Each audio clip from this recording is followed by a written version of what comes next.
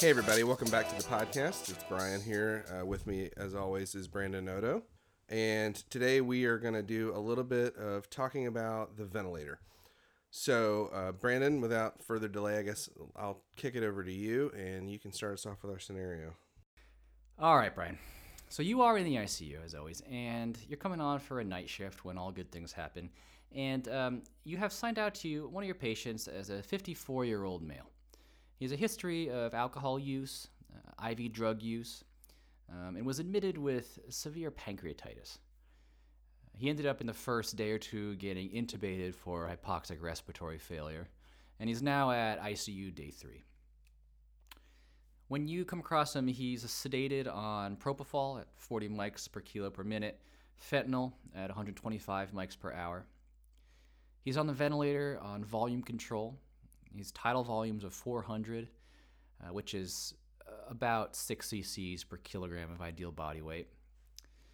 He has a respiratory rate of 14, a PEEP of 8, an FiO2 of 60%.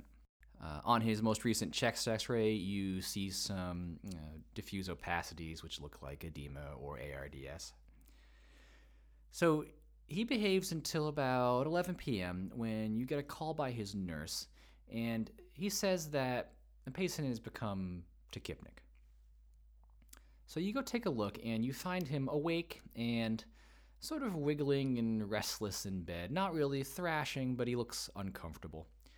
His respiratory rate is up around 30. And when you look at his respiratory effort, he seems to be making more labor than you'd expect on the ventilator. He's sort of pulling and laboring to breathe, and there's paradoxical motion of his chest and his abdomen, meaning his chest and abdomen are moving in opposite directions. And when you look at the ventilator, you see this waveform in the first figure I'm going to show you. And folks, I'm going to post this in the show notes, but if you can't be bothered to go and look at it, what we have here is the pressure scalar or waveform on the vent.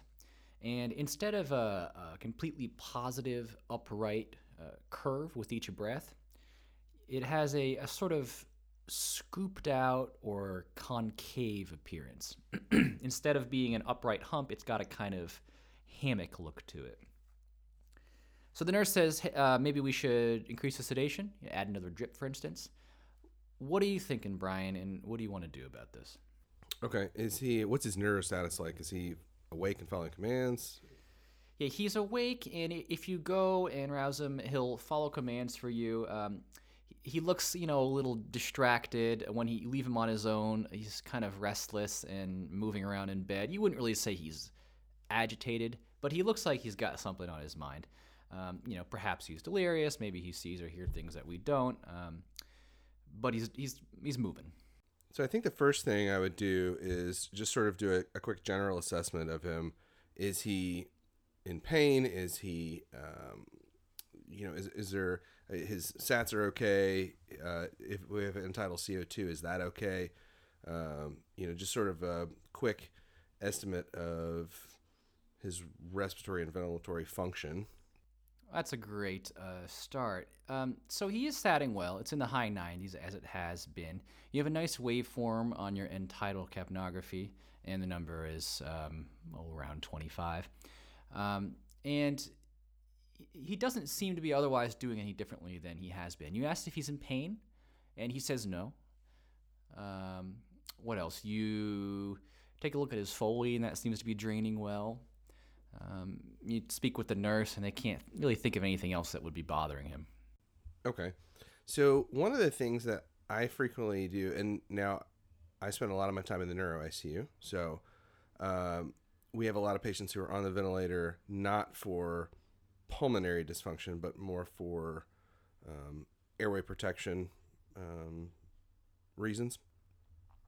So one thing that I will frequently do in situations like this is, if it seems like there's some dyssynchrony between the patient and the ventilator, is let the patient kind of do his own thing and see how he handles that.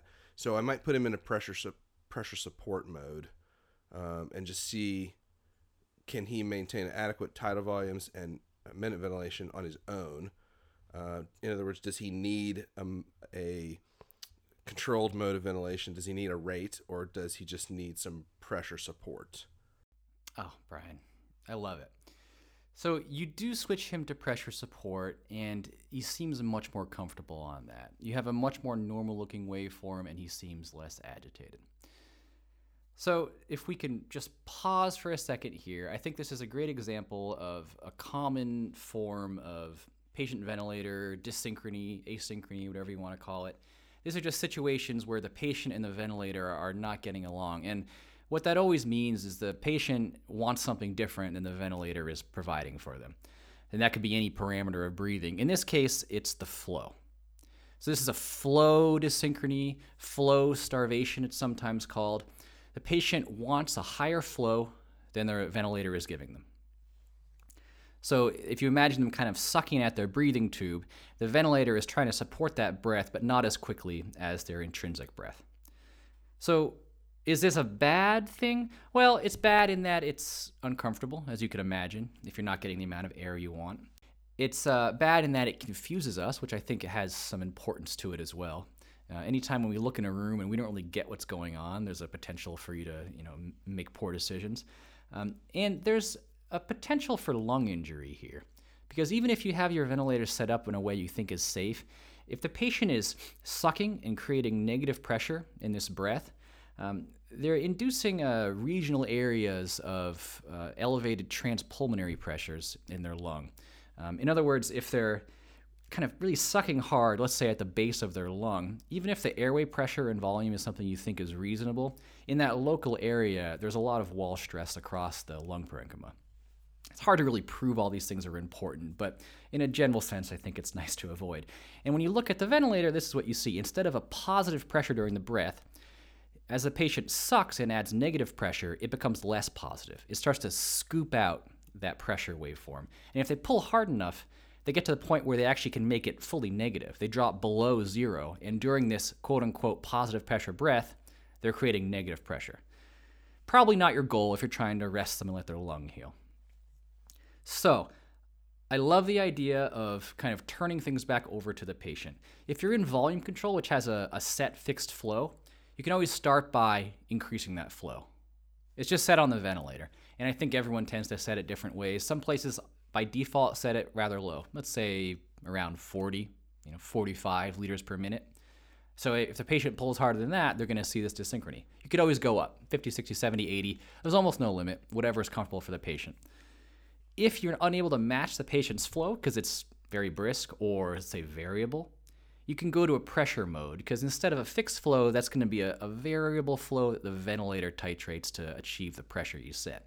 So in pressure control, for instance, you're unlikely to see flow dyssynchrony like this because the ventilator itself is titrating the flow. And it's usually very good at matching the patient's effort. Or you can go all the way to pressure support as you did. In the same kind of way, the ventilator is going to titrate the flow for you, and you've got a pretty good chance of matching their effort, I think. Now, could you sedate them and knock them out? You could. I think a very blunt response to this. So, overall, I like it. I think a good response to this one.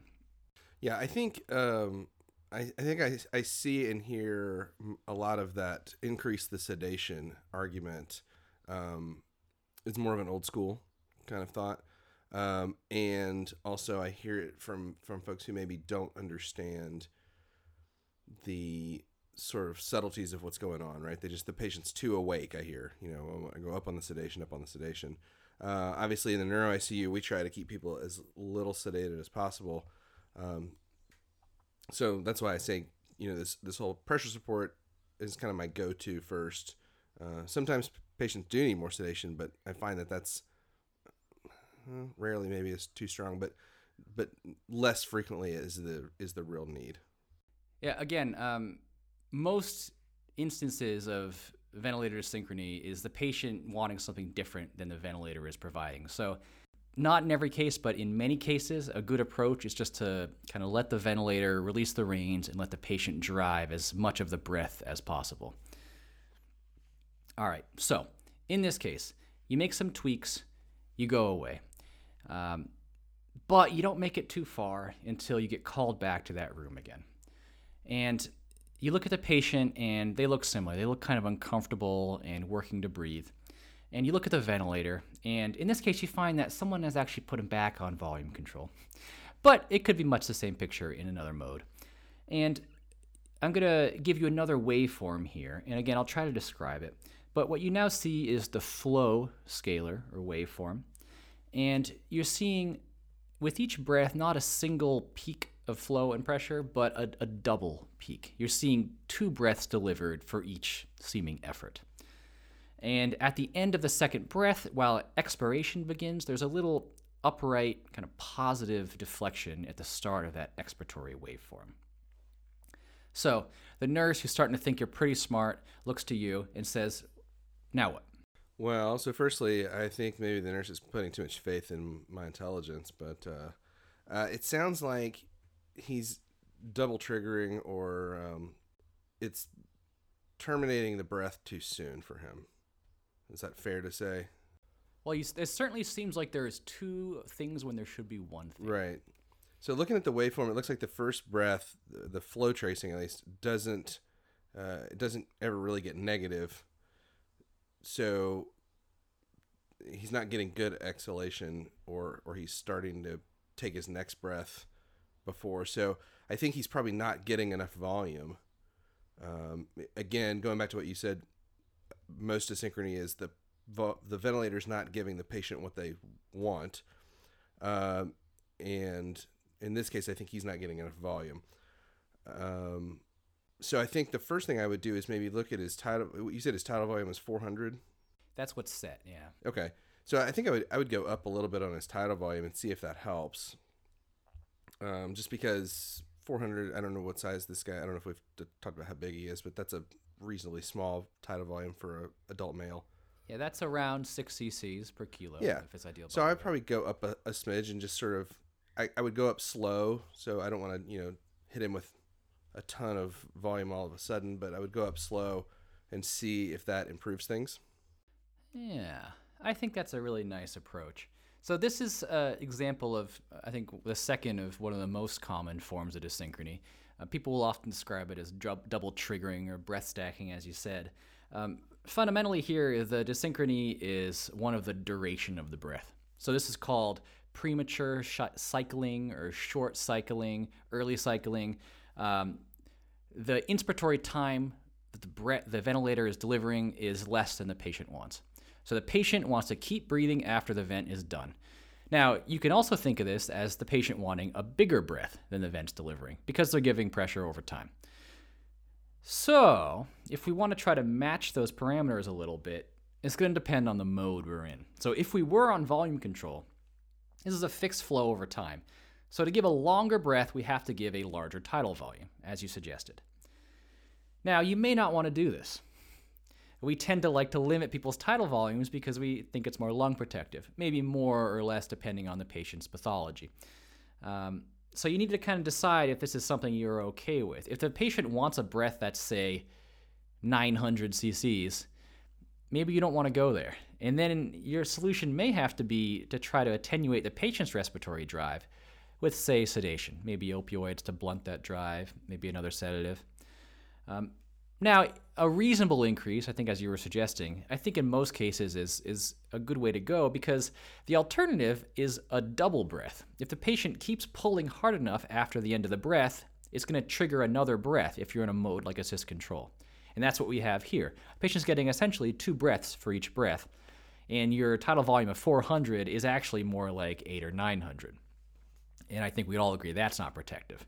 So maybe going to, say, 500, if that can manage this, is better than that. Now, if you're in, say, pressure control, your inspiratory time is something you set. It's just on the ventilator. So you could increase the I time. Really the same effect is going to happen here, though, because a longer I time is going to mean a larger breath. So again, you need to decide if that's okay or not. If you were in pressure support, as you've been trying to do, you could have the same problem, but it's not going to be as severe because if the patient prolongs the breath after the end of the vent support, you at least are not going to trigger another full tidal volume. So you can have premature cycling, but not breath stacking per se. If you wanted to manage that on pressure support, you just need to decrease the cycle threshold. Pressure support breaths end when the flow drops to a certain percentage of the patient's peak flow. So if that percentage was, say, 75%, the breath is ending pretty early. When you hit 75%, maybe you drop it to 50%, and the breath will be prolonged. The one additional caveat I would mention here is that there's another almost unrelated phenomenon which can look like double triggering of the ventilator. And it's almost occurring in the opposite cases. It's described pretty recently in the literature. It's usually called reverse triggering, sometimes entrainment. And this is when instead of a patient effort triggering a breath and then another breath, you have a ventilator-delivered breath which triggers a patient-initiated breath after. So the vent breath is almost stimulating the patient to take another breath. They're not really sure why it happens. Probably something to do with reflex activation of the patient's diaphragm. It tends to occur in actually deeply sedated patients or even comatose patients. You could even be brain dead and have this occur. But it's a little tricky because this is going to be patients who are really out of it, whereas double triggering is going to occur mostly in patients who have a vigorous respiratory drive. So in this case, you're going to have to recognize this patient is really out. I don't think they're triggering. And then you look at the vent and see that the first breath was not triggered by the patient. It was from the ventilator, whereas the second breath was from the patient. If it's a problem, you can, again, give the patient more of their own drive to breathe. You can go to something like pressure support. You could decrease the rate. You could try lightning sedation. And, of course, you can always paralyze them.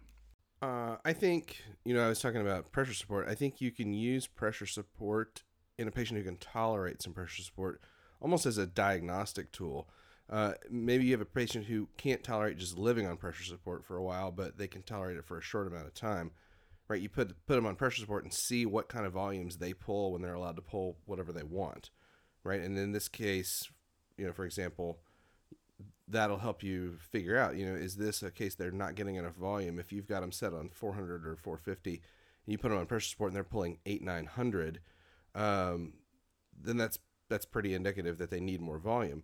Now, like you said, just because they want 900 doesn't mean they should get 900. That's, sometimes we do know better than them.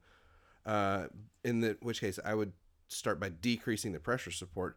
And I've had even people down on 5/5 or even, 0/5, if that's what it takes to get them to pull an appropriate amount of volume for what they're wanting, right? That may not be a good long-term solution, but I think it's sometimes helpful just to sort of tease out what's going on. Yeah, I absolutely agree. And this gets into sort of the art of it, right? Because you have to balance different factors. We like to have patients lightly sedated, but we like to have them breathing lung protective volumes. We like to support the breath so they're comfortable, but we don't like them taking enormous breaths and so on. So, there's not a huge amount of guidance in the literature and so on of the exact right balance here. But at least if we know what the problems are, we can understand the factors. Right. I heard somebody say one time, when you're talking about patient ventilator dysynchrony, it's a matter of matching the patient to the ventilator, right? And you can either make the patient breathe like the ventilator or make the ventilator work like the patient. And it's typically best to make the ventilator work like the patient, right? Supply what the patient needs and wants, get the ventilator to do that versus the other way around. Right. And that's why, the least dyssynchrony you're going to see is in a deeply sedated patient, with some exceptions like reverse triggering. If you paralyze them, there's hardly any dyssynchrony you're going to see. But that's also not what we're usually going for. All right, so you make some tweaks, the patient settles, and you go off. But again, like clockwork, you are called back to this room. In this case, you look at the patient, and again, they look uncomfortable, but it's a little different now. On the ventilator, each breath seems to be kind of curtailed. It's short and kind of erratic, and each time you look in the corner of the screen and the peak pressure is the same. It's 40 centimeters of water. The patient's tachypnic to almost 40, and now they're actually desatting. They're hitting around 90 from the high 90s they were at. What are you thinking now? All right, so the first thing I would say in a patient who's tachypnic and in distress and desatting, I would probably just take them off the ventilator altogether. And manually bag them for a minute. That does a couple things. One, it removes the ventilator from the equation, so now I can figure out, is the problem with the ventilator or with the patient? And two, It allows me to, you know, to sort of adjust the quote ventilator settings with that kind of art, right? That I can bag the patient in different ways and sort of get a feel for what needs to happen. Almost like a gestalt, right? You can sort of sense how the patient's breathing when you can feel the resistance in the bag. Does that make sense? It does. And, you could argue that you can get a lot of this information maybe from the ventilator screen if you're a true wizard of it. But there's it's a different approach to be able to actually feel the breath and manage it on your own. So, I think that's a great approach. And I think the important difference here from the earlier problem is that the patient is actually decompensating. They're actually becoming hypoxic. And so rather than sitting here and getting academic about it, we first need to stabilize the patient. And I absolutely agree. The first move in most cases is to take them off the vent and bag them. And in a way, this seems strange because you're kind of going downwards in terms of high-tech interventions. But it does some important stuff, like you said. It totally removes the ventilator and its circuit from the equation. So if there's an equipment problem, it's out of the picture. If it's a synchrony problem, it's out of the picture. It also gives you this kind of manual feel for the compliance, as you said. And again, maybe you can look at the vent and get that same picture, but this is sort of a tactile approach to the same thing. Right. The other thing I think you can do is I can watch the patient and sort of breathe, quote, with them, right? When I see them make inspiratory effort, then bag and release and get a feel for that versus, the ventilator is just going to sense and adjust according to algorithms. And again, it kind of goes back to that almost like a gestalt, right? I can see and interpret what the patient's doing and sort of try to breathe with them, partially just to sort of get them out of that hole, but also then get a feel for what they need when we put them back on the ventilator. Yeah, and that's what I think is also useful about this. It's not just a kind of diagnostic tool, it's therapeutic in that the majority of patients who are becoming hypoxic can be addressed by maybe recruiting them, and bagging is really a recruitment maneuver. Even people who don't do recruitment maneuvers on the ventilator anymore will bag, and really what you're doing is you're giving a much larger breath at a higher pressure than you probably were on the vent. Give a good squeeze of your bag, you're probably giving almost a liter of volume, and who knows at what pressure. So you do a little bit of that, probably you're recruiting lung units that were not recruited, and then maybe you can go back on the ventilator. So it's a good response for common things we see like, mucus plugging. You take the patient off the vent and you bag them for a bit. And they do feel rather tight, meaning you have to squeeze harder than you might think you would in another patient. But their sat improves. You get some good breath into them. You put them back on the vent, and you're seeing the same problem. They start to desat, and what you're noticing is that they're actually getting very little tidal volume with each breath. The peak pressures are very high, and the breaths are only, say, 50 cc's, even though you have it set in volume control at 400. Any thoughts on why this might be happening? You said they were easy to bag. You were able to bag. It did take some effort. Okay, so I would probably, especially if there's an inline suction setup, I would just run that down real quick and see if there's some sort of obstruction. Make sure that there's no kink in the tube. So you do have, as most ventilators, mechanically ventilated patients these days do, you have an inline suction catheter. So you advance that down the tube, and you find that there is not much resistance to it. You give a little bit of suctioning, but there's just scant secretions. And they're just not getting volumes. Yeah, it seems like their compliance is just extremely poor right now. Well, I don't know necessarily what the right sort of ventilator maneuver is here, but I've had this happen with patients before, and sometimes I will try a trial of sedation, especially if it's a patient who's decompensating and not getting their volumes. A little bit of sedation and even potentially a little small dose of paralytic, again, sort of removing them from the equation. And again, I would use that sort of only in a dire situation, right? If the not getting volumes and patient's actively decompensating and we're headed towards an arrest type of situation.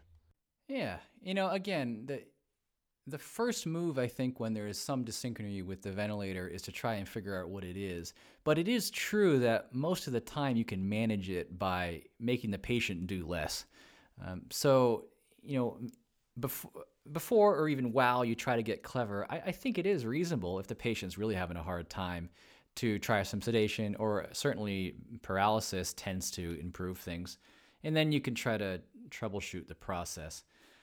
I'm gonna offer an approach to this sort of thing because it's something that happens and it can be pretty serious when it does.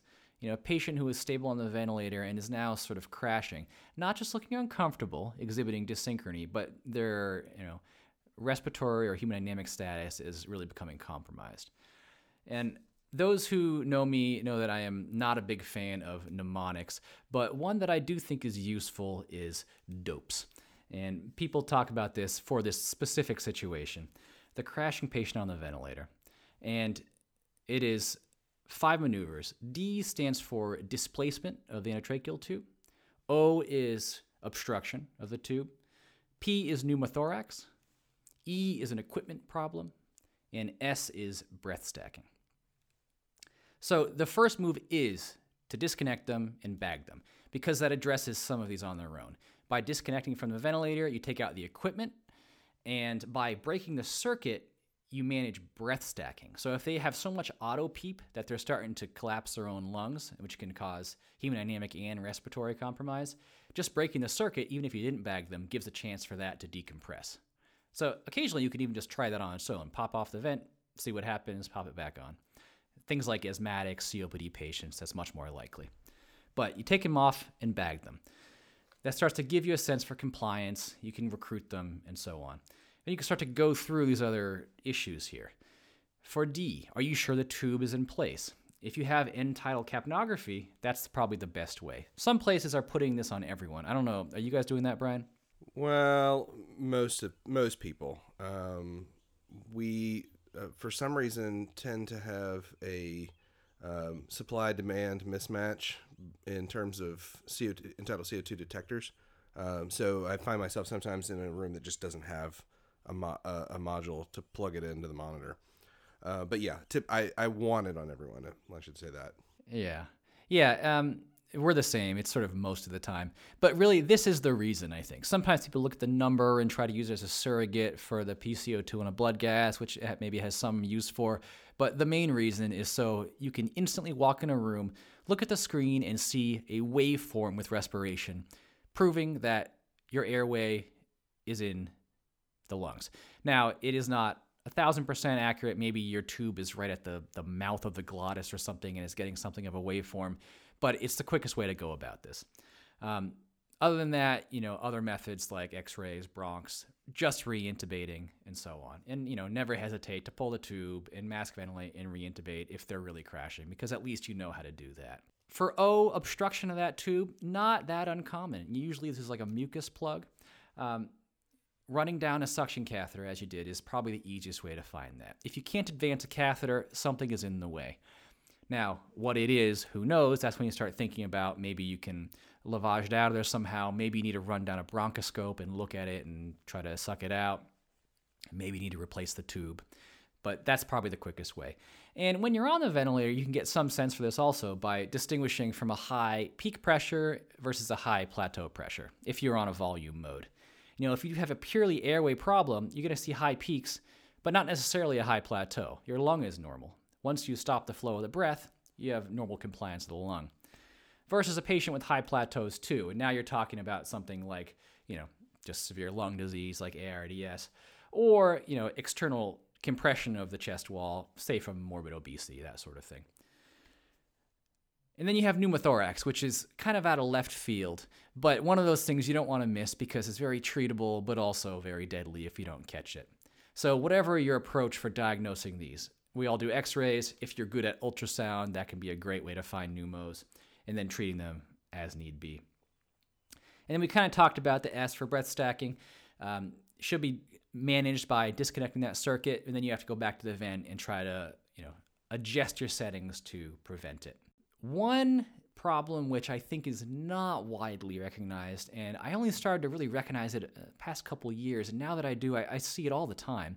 And for how dangerous it can be, I think it should be more widely recognized.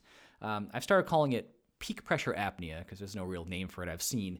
But this is this phenomenon that really comes from the ventilator itself. And what happens here is the ventilator has a number of alarms you can set, to alert you to dangerous things that are going on. And probably the most common one you hear is the high pressure alarm. Every time a patient coughs, for instance, you hear this go off. And what's confusing about this alarm is that you set a number, and when the airway pressure hits that, you hear an alarm. But it doesn't just alarm. In most ventilators, it also stops the breath. So this is a limit, not just an alert. So if you have, say, a volume control patient with a volume of 400, but during that breath, the airway pressure hits whatever this limit is. In a lot of vents, it defaults to 40. The breath just stops. It doesn't matter how much they've gotten of it. They might have almost received the whole breath, or they might have received almost none of it. The breath just stops. So if there is some process that is continuous, not just a cough, but something that is, adding to their, poor chest compliance, you may end up with every breath getting curtailed much smaller than you thought it was going to be. So you look at the ventilator, and now they're getting, 20 cc's per breath instead of 400. Essentially, they're almost apneic when you thought you were ventilating them. And this can happen from, any number of reasons. Sometimes you have a tight airway, maybe you have a little mucus plugging or whatever. Maybe you have bronchospasm, so it's hard to get those breaths in. Maybe it's a true problem of the plateau pressure, and the most common one is obesity. You have a very large patient, every breath may have a high plateau pressure. Now, these are all things you may want to manage on their own. Some of them you may not be able to, like obesity, some you may. But in no case is not ventilating the patient an improvement. So the first step is to stabilize them, and this is actually pretty easy to recognize, because if you look at the ventilator, and every breath is pegged at the same pressure limit, and it's helpful to know what it is set at on the ventilator, but if every breath is stuck at the same high pressure, it's probably that number, in this case, 40. And then if you look at your tidal volumes and they're low, there's very few things that cause a high pressure and a low tidal volume. Low everything, maybe the vent's disconnected. High everything, maybe they're agitated. But a high pressure and a low volume is pretty diagnostic of this problem. And it's very easy to manage. You just turn up that limit, whatever that alarm is. And you'll immediately see higher tidal volumes coming back out. If you go from 40 to 50, now their pressures go from 40 to 50, and their volumes go from 100 to 300. Then you go from 50 to 55, and now you're getting their full volumes. And that you've just diagnosed that problem and managed it. Now, then you can think about, am I worried about these high pressures, or do I think they're acceptable for this patient? But that, I think, is that specific problem, and more importantly, kind of that approach to the crashing patient on the ventilator. Take them off, bag them, run through these kind of dopes problems, and try to manage it. Yeah, that's good. Had not been familiar with that. What you just described, the pressure limit causing that apnea. So that's good to know. Once you start recognizing it, I swear you'll see it all the time. And a lot of the time, people manage it with, say, sedation, maybe go into some other mode, and they kind of muddle by. But patients can crash because they're not getting ventilated, in some cases hardly at all. And it's really not uncommon, I've found. So it's good to keep an eye out for it. And I should say that it's really a problem of usually volume control. In pressure modes, you can have the same problem, but you are setting the pressure yourself. So you should be aware of whatever that limit is. The exception maybe is PRVC or whatever it's called on your ventilator, volume regulated modes, dual control modes. These are modes where you have a volume sort of goal, but it's a pressure controlled breath. This can absolutely happen there because the vent is titrating the pressures to hit your volumes, and you could easily hit your limit. Right. We use a lot of PRVC, and we get the alarm that goes off that says, let me see, what is it called? What does it say? Pressure regulated volume or something along those lines. Basically, like what you just said, right? That we're reaching peak pressures, and I'm cutting off the volume early, and you should know that I'm cutting off the volume early. So I guess I have seen this and just haven't recognized it before because it's never been. I've never seen it where it's consistent and the volumes are low enough that I worry too much about it. Most of the time, I just kind of go in and tweak a couple of things and get their peak pressures down, and there we go. So. Yeah, I almost think it's worse on PRVC, specifically because a lot of people already don't understand PRVC. It's kind of a mysterious mode to them. They think it's volume control or something else. So then when you add on this kind of poorly understood phenomenon, they're totally at a loss. Yeah. All right, so that's kind of a handful of common dysynchrony events that I think we come across. As just a general approach, I think the things to remember are, first of all, you start with your ABCs. You can put on your thinking cap and get fancy with diagnosing these, but if you have a patient who's actually becoming hypoxic or hypotensive or whatever, you start by managing that, and I think we're usually pretty good at doing that. Then you can try to troubleshoot, and only after you sort of fail at that, whether because you don't understand it or you know the problem and there's nothing you can do about it, then think about things like sedation. And that will happen. You can't always fix this. Sometimes you can't even figure it out. And that's true, I think, even if you think you're pretty clever. Patients are just kind of complicated. And if you go out and start to look for these things, you'll find that. Often there's multiple problems, things like that. I think you should try to avoid sedation. Sometimes you'll have to. Sometimes you just won't really get what's going on. But I think it is worth trying for the reasons we discussed. Patient comfort, limiting sedation, improving your own understanding, probably for lung protectiveness. And then finally, most dysynchrony is the patient fighting the ventilator. So as a default, going to a more patient-focused mode often helps. From volume control to, say, pressure control, that helps match flow. From pressure control to pressure support, helps match things like the duration of the breath. Even if you don't totally get what the problem was, that will often help with it. Yeah, I think, and sometimes, like you said, sometimes it's science-y and there's rationale, and sometimes it's just sort of what works, right? The other day I had a patient that we had to intubate. They had coded intubating the patient. It's a difficult intubation, and then I'm sort of running the code while an anesthesia colleague intubates the patient and my attending's there. And then when everything's settled down and we're leaving the room, I happen to look down and see that the patient's in SIMV, which is a mode that we almost never use. I mean, I can count on one hand in a year probably the number of times that I have a patient that we choose to put on SIMV. If we see it, typically it's because some other service was managing it that uses that more routinely or something, and we took over from them or something like that. And so I asked my attending, hey, just out of curiosity, why SIMV? And her response was, I don't know, she seemed to like it. We tried PRVC, she wasn't digging it. We tried pressure control, she wasn't digging it. We put her on SIMV and everything got better.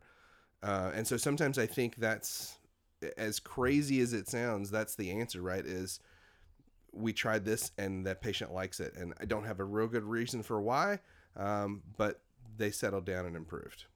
Yeah, and if you had to guess, SIMV is sort of in between a control mode and pressure support, especially with a lower set rate. Most of the breaths are really patient controlled, so you have all those benefits there. And I think a lot of people are more comfortable with that because at least there is something of a backup rate in there, even though on most ventilators now, pressure support also offers backup breaths. But yeah, that is, I think, a common approach, kind of partway give control back to the patient. But I think you're totally right. No one is so good at this that they can always diagnose the problem and prescribe the elegant response, really just like in the rest of medicine. How often do we not quite understand what we're doing, but it's still kind of working? Right. I joke a lot of times that one of the dirty secrets of critical care is how much we are just making up as we go along. And sometimes I think, gosh, I hope people never find this secret out, that the number of times that literally we're just sort of guessing at things and seeing how they work out and then tweaking from there. On that uplifting note, any final thoughts on this, Brian? No, I think we covered it pretty well. I think there's a lot of potential types of dysynchrony and causes for dysynchrony, but I think we covered, the common ones that you're likely to encounter. And especially I think, like anything else we talk about, what's really important is to understand what to do in an emergency, and what to do just in order to buy yourself time to think through something a little deeper, right? Yeah, absolutely. This is sort of its own whole field of study, and you can choose to get really into it or not. As you said, the most important thing is to be able to stabilize the patient. I do think that there is a kind of subtle benefit here in that when we look in a room and the ventilator looks all crazy and the patient doesn't look good, and we have no real approach to that, it's kind of a black box. I think that kind of undermines our own sense of being able to, control the setting of critical care. The ventilator shouldn't be a mystery as much as possible. It should be something that's controllable and deterministic. And there will always be times that you're baffled, but I think it's good to try to limit them. Right. I'll also put in a plug here for what I think can potentially be one of the most underutilized resources in the ICU, and that's the respiratory therapist. A good respiratory therapist can really help you out in situations like this. Like anybody else in the world, it's variable, but I have worked with some RTs who just really know this stuff backwards and forwards and really read the literature and dive into study and have done a lot of work with this sort of thing, and they know those ventilators. And so sometimes it's very helpful just to get them to say, weigh in here. What do you think? What do you want to try? Yeah, absolutely. And especially when it comes to that just hands-on practical sense of finding something that works. I mean, nobody has spent as much time tweaking the vent in front of a patient to try to, help them get along than the respiratory therapists. All right. I think that'll be it then. I do encourage everyone to try to take a look at the images for this post on the website. You'll see both the ones we referenced and also some clearer diagram descriptions of these waveform findings, which I think will probably make it a lot clearer. So check that out if you can. And otherwise, we'll see you back in a couple weeks.